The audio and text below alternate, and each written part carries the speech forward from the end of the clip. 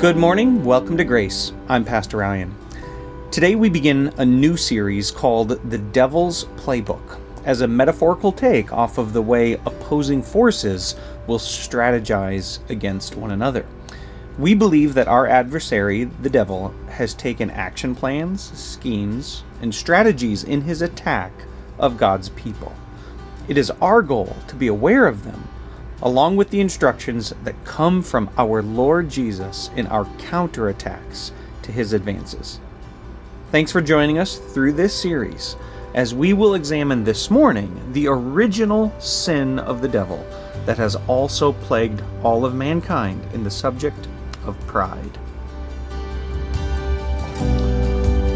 Well, I have been reminded recently of my thankfulness for football season. Anybody else happy that football season is back again? I'm not coaching this year, but I see that hand, Goober. That's right. Amen, brother. We are excited to go to Micah's game. His coaches are doing a good job, and one of the things that's difficult for an ex-coach is to sit in the stands and not try to pass judgment over the defensive schemes or the offensive plays. But they're doing a good job. I broke out my old call sheet the other day, and it's all the more impressive to me as I see this as an illustration for the way in which someone's going to take the field in opposition to you, and they're not going out there without a plan. And what a foolish team would be if they think there's no strategy involved in playing defense or offense. There was one time a few years back when I was coaching that we had this one player who wasn't doing what he was supposed to be doing on defense. The scheme was called in by the coach, but he didn't want to do it. And part of the reason is because he knew one of the kids on the opposing team and he really wanted to pop him, but that meant he had to be out of place. Well, the coach, after the play, a couple of times went through, was furious with this player, pulled him off of the field. Happened to be the coach's son as well, so you can imagine. And the coach is just kind of pacing back and forth. He said, I can't talk to him. Coach Ryan, would you go try to talk to him? So I went over there, kind of assessed the situation. And you could see how mad this player was. Like, he's just so mad. He doesn't want to be taken out. He wants to be in the game. But to be in the game means you're following what the coach tells you to do. And so you've got one of two options. You can sit there angry because things aren't going your way, and they won't. Or you can kind of feel the sorrow. You can feel the pain, and you can go and you can apologize. And so I told him that's all you got to do. Come on, tough it up. Put your big boy pants on. Let's go. Come on, we need you back out there. Those are basically your options. Church, I want you to know this morning that there is an enemy who has got an immensely thick playbook against you. And he's calling out plays. Good news is we have a heavenly coach who has given us the instructions on how to counter every one of those attacks. I think one of the problems that we have in church is, number one, perhaps sometimes we're ignorant to the schemes of the devil. You'll see on the cover of your bulletin that that's the theme verse for this series that I'm entitling The Devil's Playbook with the True King's Countermeasures. But the verse comes out of 2 Corinthians 2:11. It says, lest Satan should have no advantage over us, for we are not ignorant of his schemes. Or are we? That's only the first problem. I think the second problem that you and I might have is that sometimes when we're not following the design of our heavenly coach, of our leader, of our exalted head Jesus, when we want to do it our own way, you and I can do one of these, right? We can get a little frustrated. And do you know what that does? It leads to a splintering within the body because we're not operating the way Jesus would operate. We're not loving the way Jesus would love. We're not forgiving the way we have been forgiven. Or we can feel the sorrow of our sin. We can recognize the chastisement of a God who disciplines us because he loves us. And in that sorrow, we can repent and turn and find that the strategy that he's given us will lead to victory. I guarantee you it will, because it already has. As we've looked in the book of Hebrews already this morning, Jesus is king. He is alive. The devil has lost, but the devil has changed his strategy. So instead of knocking the king off of his pedestal, which was the original plan, The devil knows that he's lost. And so now victory for the devil means no longer dethroning Jesus, but instead dragging every one of his followers as far down as he can, halting and stopping, and at every measure declaring to the risen King, we're still here, and your church is still unsuccessful. That is the strategy of the devil. I've seen it happen here. I've watched as individuals of our own family are caught up not to honor and glorify God, but instead to do the will of the evil one. And so I want to make sure that as we are adding to our understanding of God's word and piecing together a body of instruction that we can live by, that we can submit ourselves to, that also includes a great big clear chapter on our uncovering of the devil's schemes. You want to know what play he's running against you? Which, by the way, when you know that, it's awesome. Can I just have 2 minutes to tell you a little story? 1 minute. Give me 1 minute, because this I'm a little proud of this. Do you know how hard it is to teach one of the best plays in football to little kids? If you watch football, you know what's called a screen. Have you ever seen a screen play? It's the best. I remember watching the game with my dad, and every time you'd see a screen, my dad would shout at the TV, "Screen! Screen!" Because it's the best play. Those linemen, they pull out and they become blockers for that running back that was blocking. It's awesome. And so we worked on it,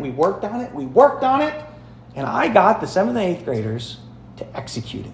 And so in a game, I remember calling in the play to the quarterback. I had hand signals, and for a screen, I would hold up my hand like this. This was a screen. And so I'm back there watching with my clipboard, and he says, "Hut," and sure enough, it unfolds, and I can hear on the opposite sideline, "Screen! Screen!" And we got a first down and 40 yards. It was awesome. I mean, I'm beaming with pride. It worked. Those kids did it. And then I think the coach saw the hand signal the next time, because we were running it again.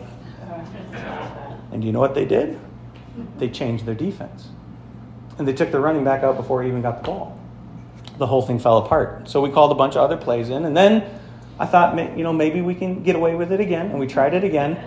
And they picked it up again. Church, listen. The devil's going to pull one over on you once, twice. Eventually, how many times does it need to take before you and I go back and we say, all right, coach, what did you tell us to do now on this? How do we change our scheme so that we can take a stand against this strategy that's being leveled against us? So that's my introduction. That's where we're going to be for the next couple of weeks. Every week we're going to unfold another page of the devil's playbook. And here's the point where I really want to take a moment to emphasize this, is that as you hear what his strategy is, I will not leave you without recognizing the countermeasure, the counterattack. What do we do in place of this? The problem is, knowing that will do you no good. Living it will. And so as I've been myself studying this and implementing it into my life, I want you to know that it's been like a punch in the nose. You ever get popped in the nose? Anybody ever know what that feels like? It's not fun. It's not fun. And you know why? Because I've got a little bit of the devil living in me.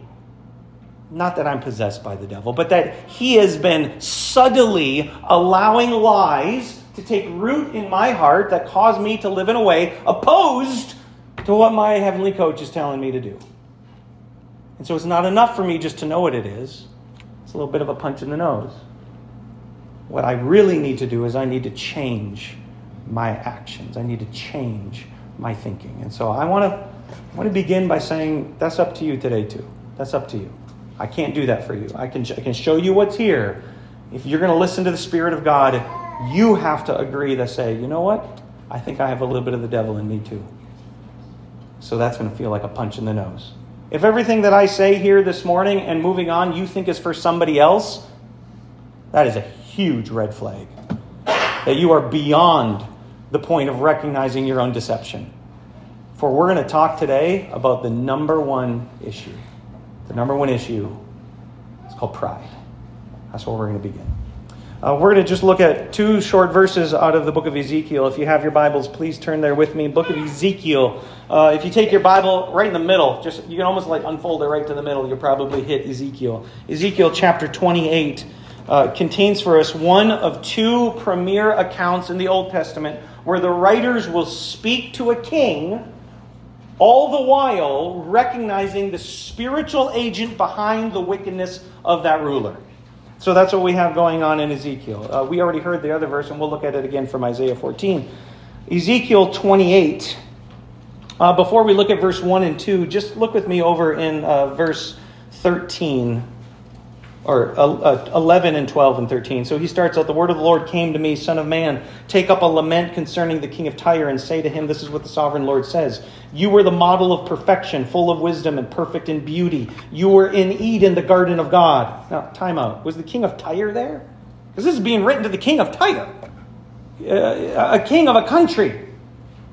And so addressing the physical human ruler, we recognize we're actually talking about a spiritual entity that far predates the king of Tyre. He was in Eden, the garden of God. Every precious stone adorned you: ruby, topaz, emeralds, chrysolite, onyx, jasper, sapphire, turquoise, and beryl. Your settings and mountings were made of gold. On the day that you were created, they were prepared. You were anointed as a guardian cherub, for I so ordained you. That call, cherub, is a title of responsibility. You were on the holy mount of God. You walked among the fiery stones. All imagery here to draw the reader's attention to understanding we're talking about a spirit entity, a spirit creature. Verse 15, you were blameless in your ways from the day you were created, till wickedness was found in you. Through your wickedness, through your widespread trade, you were filled with violence and you sinned. So I drove you in disgrace from the mount of God, and I expelled you, O guardian cherub, from among the fiery stones. Your heart became proud on account of your beauty, and you corrupted your wisdom because of your splendor. So I threw you to the earth. I made a spectacle of you before kings. Who is it that's cast out of heaven to the earth? This is Satan. And so the first thing that I want you to know in just preliminary preparation for our understanding is that the sin of Satan was pride. Pride. Every subsequent sin that has affected the creature world that God made good, all of it comes from this sin. Pride is the primal root of all sin. Now, there's another sin that shows up heavily very early on. It's one called idolatry. Idolatry will show up over and over and over. It's exactly what God gives as the refutation within the first of the 10 commandments. Thou shalt have no other gods. Well, that's idolatry. Well, idolatry is not the primal sin. Because idolatry is just the fruiting mushroom body of what is invisible underneath. It's pride that causes idolatry. It's pride that causes every rebellion that shows up in the lives of God's creatures. And so just as a preliminary, I want you to see this truth. You can find it here in Ezekiel. You can also see it in 1 Timothy 3:6. Here, Paul is giving instructions for elders, saying that you shouldn't and are not permitted to appoint a recent convert as an elder. Somebody who has not long been taught through trial and suffering that it's all about God and not about me. Any type of promotion in leadership, Paul's going to say, you be careful with. Make sure they're not a recent convert. Why? Because he may become conceited. What's another word for conceited? Pride. He may become conceited and fall under the same judgment as the devil. The New American Standard says it this way: fall into the condemnation incurred by the devil. What was the devil's sin? What was it? It was pride. And so if you look with me at the beginning of Ezekiel 28, we are going to unpack 4 different kinds of pride that show up here. In fact, I'm not the first to recognize this. You can see that this goes all the way back to Pope Gregory the Great, a recognition of 4 different faces to pride. and how they show up in our lives. By the way, there's innumerable expressions of pride, but they generally will fall in 4 categories. And we can see them drawn out in this short passage this morning. I want you to know that pride is a multi-dimensional brokenness in the depravity of our lives. We all have it. The danger is when it's going unaddressed, right? The danger is when you're calling out after the play has already taken place. It's too late now. Pride has turned into more sin in your life. You have this. My question is, are you aware of it? Are you addressing it?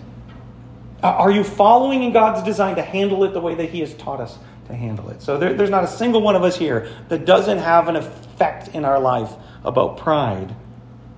It's multidimensional in the way that it reveals itself. Ezekiel 28, verse 1 and 2. The word of the Lord came to me.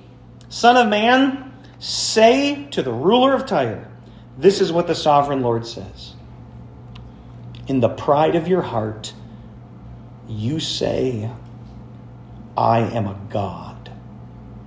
I sit on the throne of a god in the heart of the seas. But you are a man and not a god, though you think you are as wise as a god.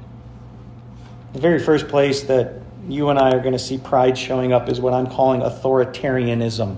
Now, it's a pretty big word. Your blank is not quite that big, so we're just going to call it authority. Authority. This is exactly why Paul gives the warning commission in 1 Timothy 3. Don't make a recent convert. Don't put somebody in a place of being able to speak authoritatively, because that can very easily be a root for pride to show up and sin to wreak havoc in the life of themselves and the church. This manifests itself as control. That's what the version of pride as authoritarianism, it looks like control. Anybody out there like to be in control? Anybody? Any honest Christians in church today? Here's what it looks like. It's from self-love and self-service. The reason why you want control is because you love yourself. The reason why you want to be in control, you want to be the authority, the root of that pride comes from self-service. I want things to go my way. Who thinks I'm guilty of this? Yeah. Oh, now you raise your hands. Yeah. Yes. This is a place where I am punched in the nose. Particularly because sometimes I don't like the way things are going. I'd rather them go my way. You can see this here in Ezekiel. He starts out by recognizing in the pride of your heart. Literally, this means the lifting up, having your heart lifted up higher. The idea there is that you've got everybody else down here. I'm going to be up here in authority, in control. Again, this shows up in Isaiah 14, verse 13. The verse that you heard Charlene read this morning. Again, the devil saying in his heart, I will do what? Lift it up. I'm number one. I'm in charge. Here's how it should go. Look with me again in Isaiah. You can see it listed out here. What does he say? You said in your heart, I will ascend to the heavens. I will raise my throne above the stars of God. I will sit enthroned on the Mount of Assembly, on the utmost heights of the Mount of Zaphon. I will ascend above the tops of the clouds. I will make myself like the Most High. What's repeated? I will. Authority. Control. In the New Testament, you and I have this in James. We need to pay close to James, by the way. It's a good book. We're going to study it in depth sometimes. James 4 says this. Now listen, you who say, today or tomorrow, we will go to this city, spend a year there, carry on business and make money. Well, you don't even know what will happen tomorrow, James says. What is your life? You're a mist that appears for a little while, and then it vanishes. It's gone. Instead, you ought to say, what? If it is the Lord's will, we will do this or do that. I want you to know that the first place that pride is going to show up, and if you don't recognize this, it will go undiagnosed. This needs to be a punch in the nose for us today. The fact that you want to be in control, that you elevate yourself in the pride of your heart, you're acting like the devil. And so, a couple of questions for you to think through. Where are you seeking to control others? Where are you still just holding on to your will? Just a few diagnostic questions to see if we can diagnose where this shows up in our hearts. Secondly, number two, second kind of pride is achievement. Achievement. Look at what I can do. This becomes manifest as conceit. Conceit is the expression of how you think higher of yourself over others. Because of what you know, or because of what you've earned, or because what you are able to do. It shows up as self-congratulations. That's what it is. That's what achievement is. Self-congratulations. At the very worst, it's self-righteousness, where you think that you have a better standing than others because of what you do, and others don't. This needs to be a punch in the nose. This shows up in Ezekiel 28. What's he say next? He says, or this is what God said, you say, in the pride of your heart, you say, I'm a God. Look what I can do. In Isaiah 14, this was I will raise my throne above the stars of God. Better than them. Look what I can do. I want you to think with me of a verse that I think everybody is pretty familiar with. Proverbs 16:18. Could you finish it? Pride goes before... Yeah. Now, that's what we think it says. Do you know that's not what it says? Yeah. Look at this. Pride goes before destruction, a haughty spirit before a fall. Now, you got the gist of it right. I'm not trying to trick you here. But what I want you to know is that there's a little more in that little verse. It's not just that pride has consequences, and you see somebody acting all big on their own achievement. Yeah, set your watch. It's only a matter of time before destruction is going to show up. Because what's the root issue? It's this spirit that seeks their own attention because of their achievements. Look at what I am able to do. When's the last time you used the word haughty? Right? We don't use that word too often. What does haughty mean? It means to think of yourself as superior, better than, swaggering, obnoxious, boastful. That's a haughty spirit. Anyone guilty of that? So here's my question for you. How often are you seeking to draw attention to your own accomplishments, your own awards, whatever badge of honor has been pinned to you? How often is that the thing that you are pronouncing? You know what may be happening? Pride may be going undiagnosed in your heart because it's showing up as achievement. Number three, third type of pride that's coming out of this. Not only does he have pride in his heart to say, I'm a God, watch this one. There's arrogance. There's arrogance because he says, I sit on the throne of a God in the heart of the seas. The metaphor for seas here is a representation of all the nations. Look at all the nations. I sit on a throne in the heart of all of them. Just rank arrogance. This gets manifest as overconfidence. So self-confidence, including self-security. I'm fine. I don't need nobody's help. I got this. You should ask me for help. I don't know if you guys recognize how very closely this falls into Americanism. What's the best nation on earth? Let's go. We're number one. Right? Is this not what is just drilled in on us? The heart of the seas, every nation on earth. Who sits on the throne? We do. We do. You know what that very quickly turns into? I do. I do. What an assault to the glory of God. What a spitting in the face to the one who is enthroned on high. Sometime if I could give you homework, read Psalm 2 sometime. And you'll see the response that you and I should have when we recognize the one who is exalted on high. Kiss the Son, lest he be angry with you and in his wrath destroy you. So arrogance is self-confidence. Again in Isaiah, I will sit enthroned on the mount of assembly, on the utmost heights of the sacred domain. I want to tell you what God thinks of this. A bunch of proverbs that I'm sure you've heard. The Lord detests all the proud of heart. Be sure of this, they will not go unpunished. Proverbs 12:15. The way of fools seems right to them, but the wise will listen to advice. In Jeremiah 13, Jeremiah says, hear and pay attention. Do not be, here's our word. It's funny, Jeremiah's got to begin in speaking for God by saying, hey, you should really listen now. Because do you know what the arrogant don't do? Yeah. Whatever, man. I'm good. I'm all set. I've been to school. I've been doing this so long. Can't tell me anything. Hear and pay attention. Do not be arrogant, for the Lord has spoken. Give glory to the Lord your God before he brings the darkness, before your feet stumble on the darkening hills. You hope for light, but he will turn it to utter darkness and change it to deep gloom. If you do not listen, I will weep in secret because of your pride. My eyes will weep bitterly, overflowing with tears, because the Lord's flock has been taken captive. Yeah, the arrogant need to make sure that they listen. Again, Proverbs 3:34. This becomes the primary verse the New Testament writers will hang their hope on. Because there is hope. We haven't gotten there yet, but there is. Still covering the ugly four faces of pride.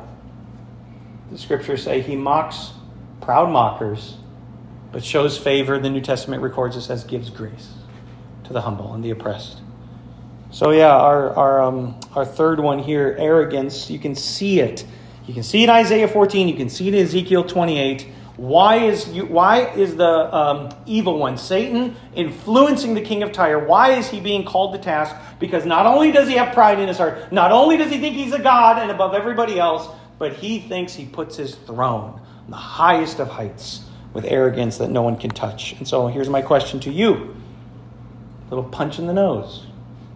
How well do you receive criticism or instruction or correction or reproof or rebuke? Because if you listen, as that comes from God, perhaps you have a handle on pride. But if you are so quick to defend yourself, by the way, who do you think is guilty of that? I guarantee you I'm worse than all of you. I'm so quick to try to defend myself. You don't think I've thought through this? You don't think I've been to school? You don't think I know? Wow. Arrogance in my heart. So, yeah, maybe here, let's give some reflection as to where we stand on this. Fourthly, and lastly, here for our text, it's attention. Attention. How does pride show up? Here's how pride shows up. Look at me. I want people to look at me. I want them to say my name. I want them to remember what I have done. I think I have the verse up here. We'll get to it later in 28. This is manifest, though, as getting credit. Do you need credit? Let me ask rhetorically. Are you serving God? Every hand needs to go, right? But rhetorically, I expect you to be serving God. Do you need credit for that? Do you sometimes want it? Do you sometimes seek it? Are you sometimes fishing for it? Anybody? No? No sinners in church? Because that seeking of attention comes from the primal root of pride. It shows up as self-esteem and self-pity, which might surprise you. Sometimes people might think that the answer to self-esteem, having too much esteem, is you just need to have less esteem. And so we become self-deprecating. We publicly will denounce those things that everybody knows we're good at, or that we have in the way in which God is using us, somehow trying to claim self-pity. I want to submit to you this morning, that's still pride. It's still pride.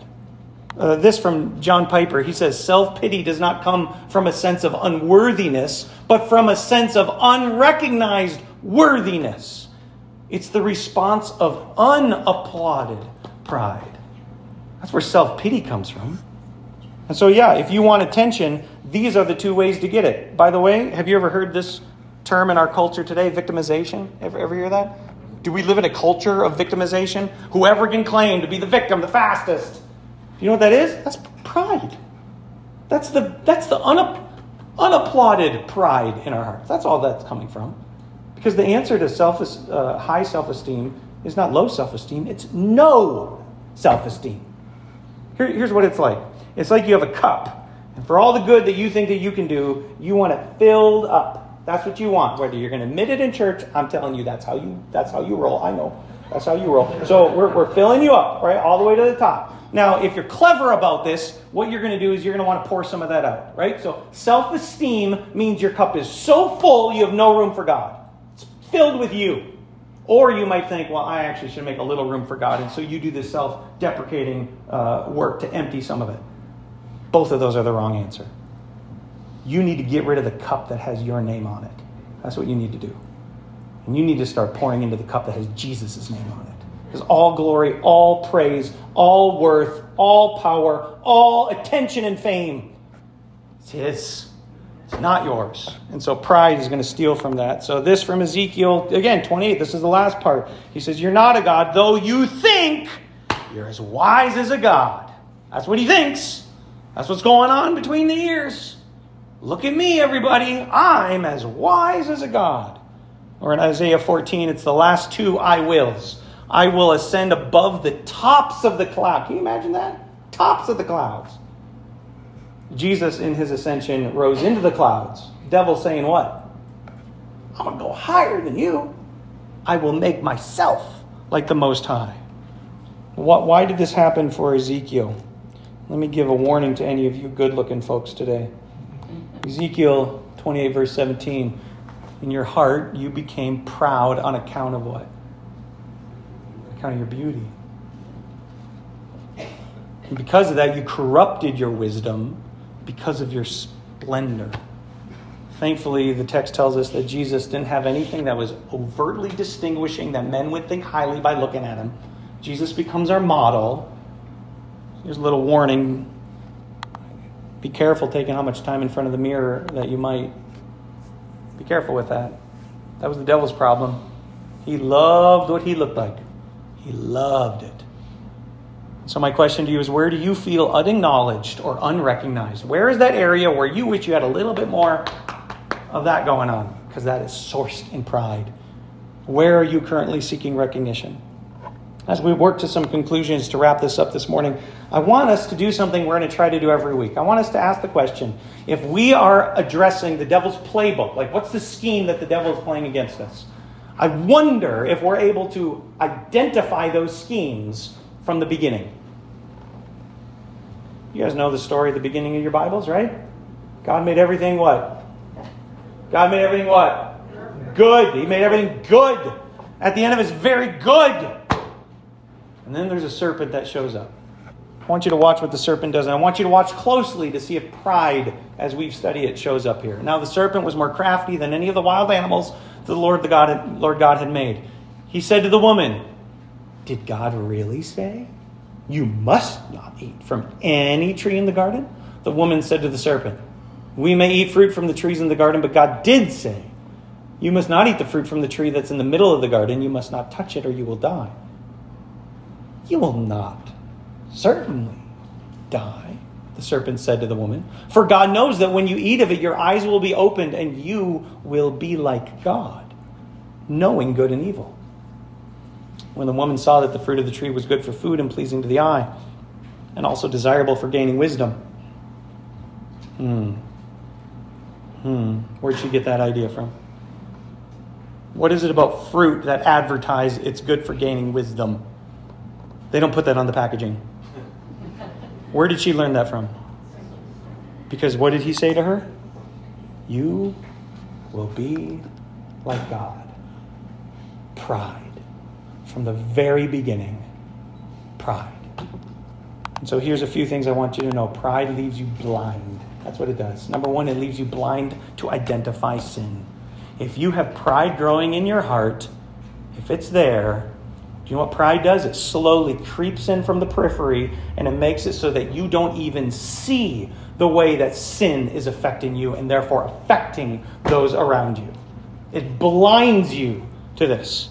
The best example I know of, and I really weeded out a bunch of verses, just so you know. I'm trying to limit myself this morning. But this from 1 Corinthians 5. Paul says to the church, it's actually reported that sexual immorality exists among you. Can you imagine that? Can you imagine if there was sexual immorality? Are we living in the same country? Are we? It exists among you. A kind of immorality that's not permitted even among the Gentiles. So that someone is cohabiting with his father's wife. And what are they? Look at the church. The church is proud of it. Shouldn't you have been deeply sorrowful instead of and remove the one who did this from among you? Did they see it? Did they even know it? They were blind to the sin that was right there.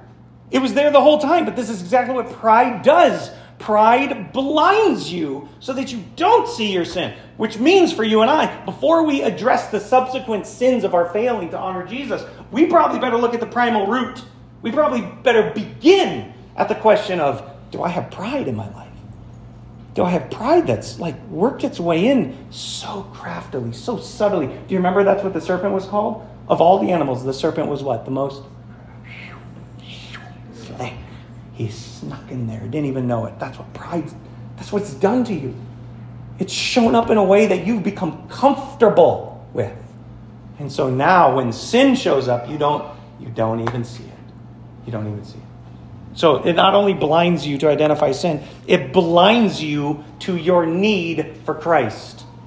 Nowhere else is this greater than in the world. Let me ask the question. Does our world have pride? Oh my goodness. We named a whole month after the most obvious of sins and call it pride. Does our world, are they confused on this? Oh my goodness. We're lost. We're desperately lost because this is what we're doing. I don't need any help. I don't need anybody. I'm fine. I've got this on my own. I don't need to exalt anybody else. Every single of those four faces shows up here. This from 2 Corinthians 4. Paul says, but even if our gospel is veiled, it's veiled only to those who are perishing, among whom the gods of this age, or the God of this age, who's that? God of this age. It's not Jesus. So the prince of the power of the air, this evil one who was cast out of heaven to earth. What has he done? He has blinded the minds of those who don't believe, so that they would not see the light of the glorious gospel of Christ, who is in the image of God. The other day we were outside at night. We had a little campfire going, and Sadie always loves to have her flashlight. She always loved to have a flashlight. You'd be amazed how much a little kid can play with a flashlight in the dark. Until she lost it. Now she can't see. If you don't have the light, I guarantee you, you're going to stumble, you're going to fall, you're going to cause harm, you're going to cause pain.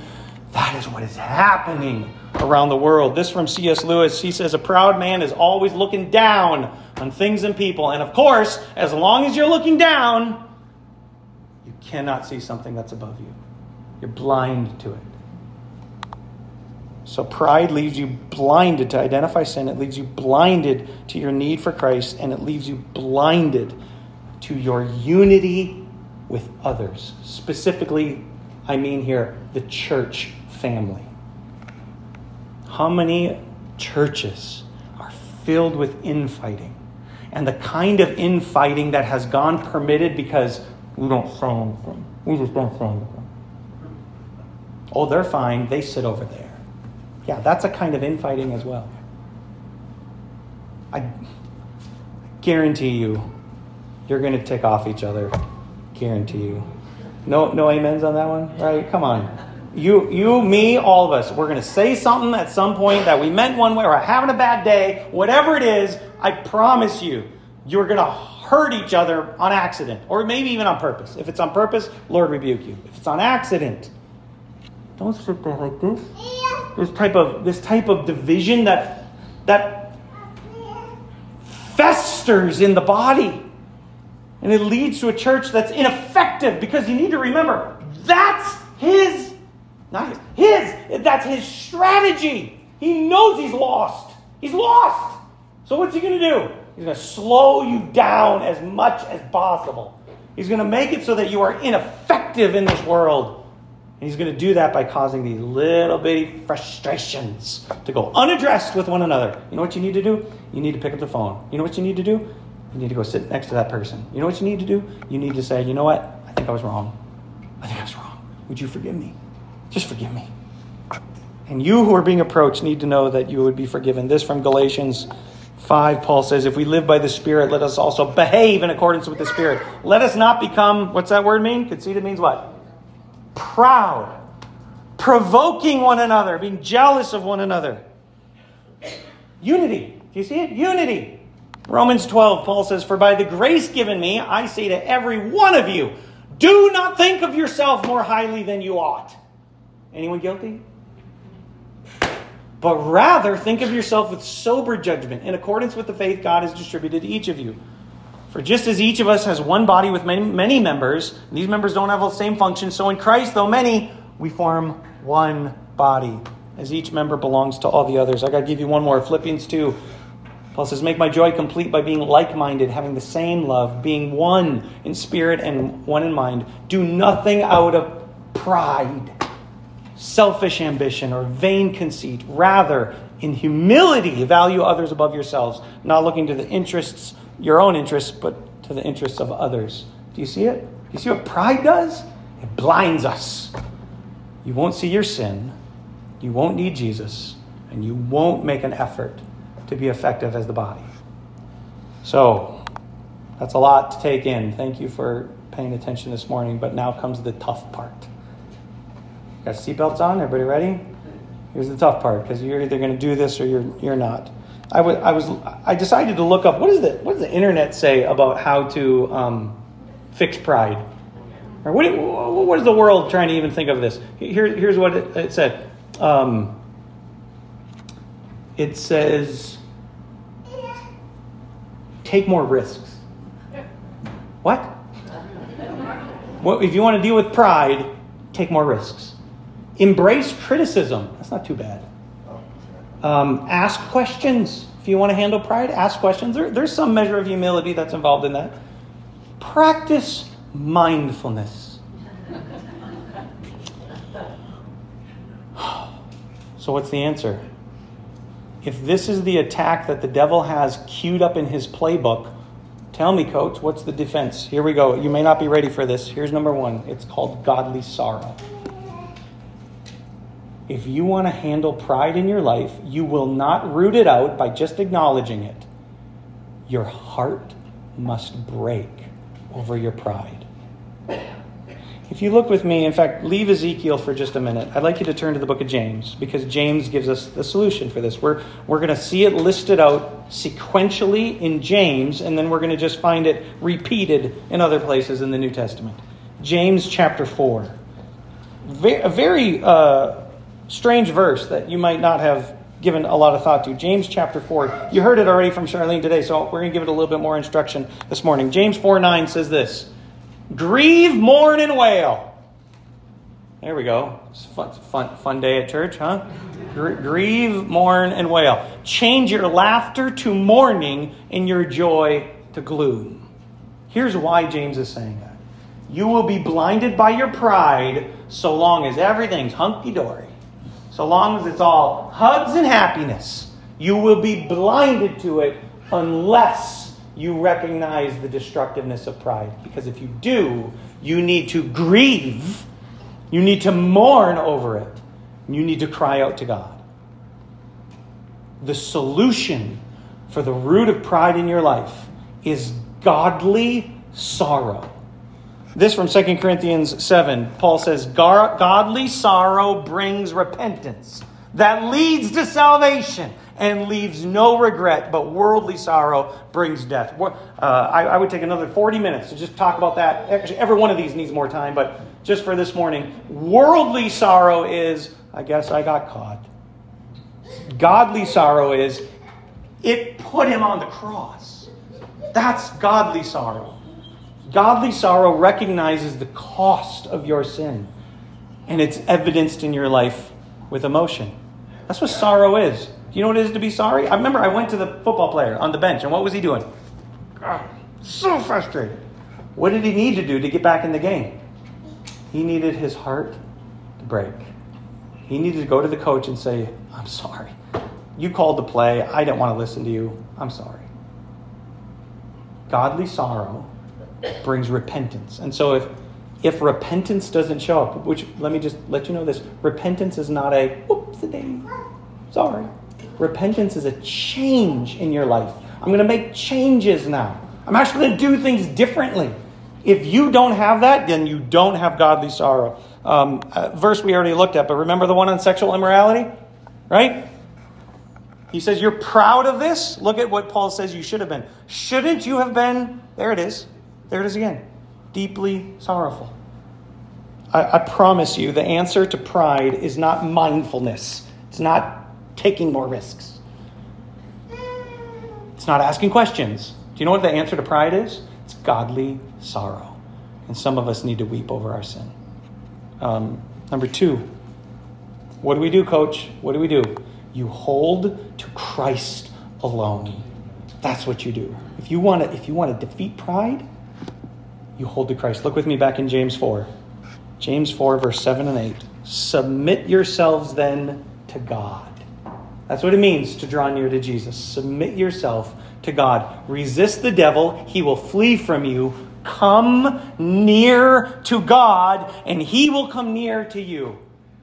Hold to Jesus. Turn to Jesus. Draw near to God through Jesus.